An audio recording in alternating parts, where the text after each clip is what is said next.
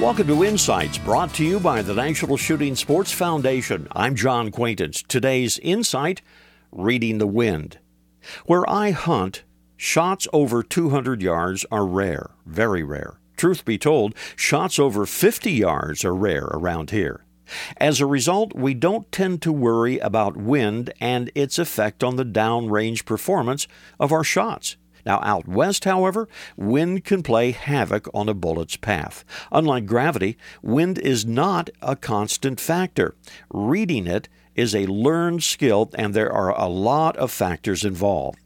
Wind can cause bullets to drift off target, so it must be factored in both at the muzzle and at the target. I suggest you read up on the subject and, if possible, seek the advice of an experienced long-distance shooter. If you shoot long enough at distances of over, say, 100 yards, you will be affected by this often overlooked phenomenon.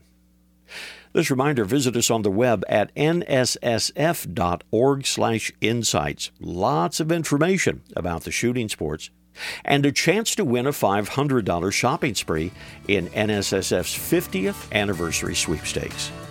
This is John Quaintance.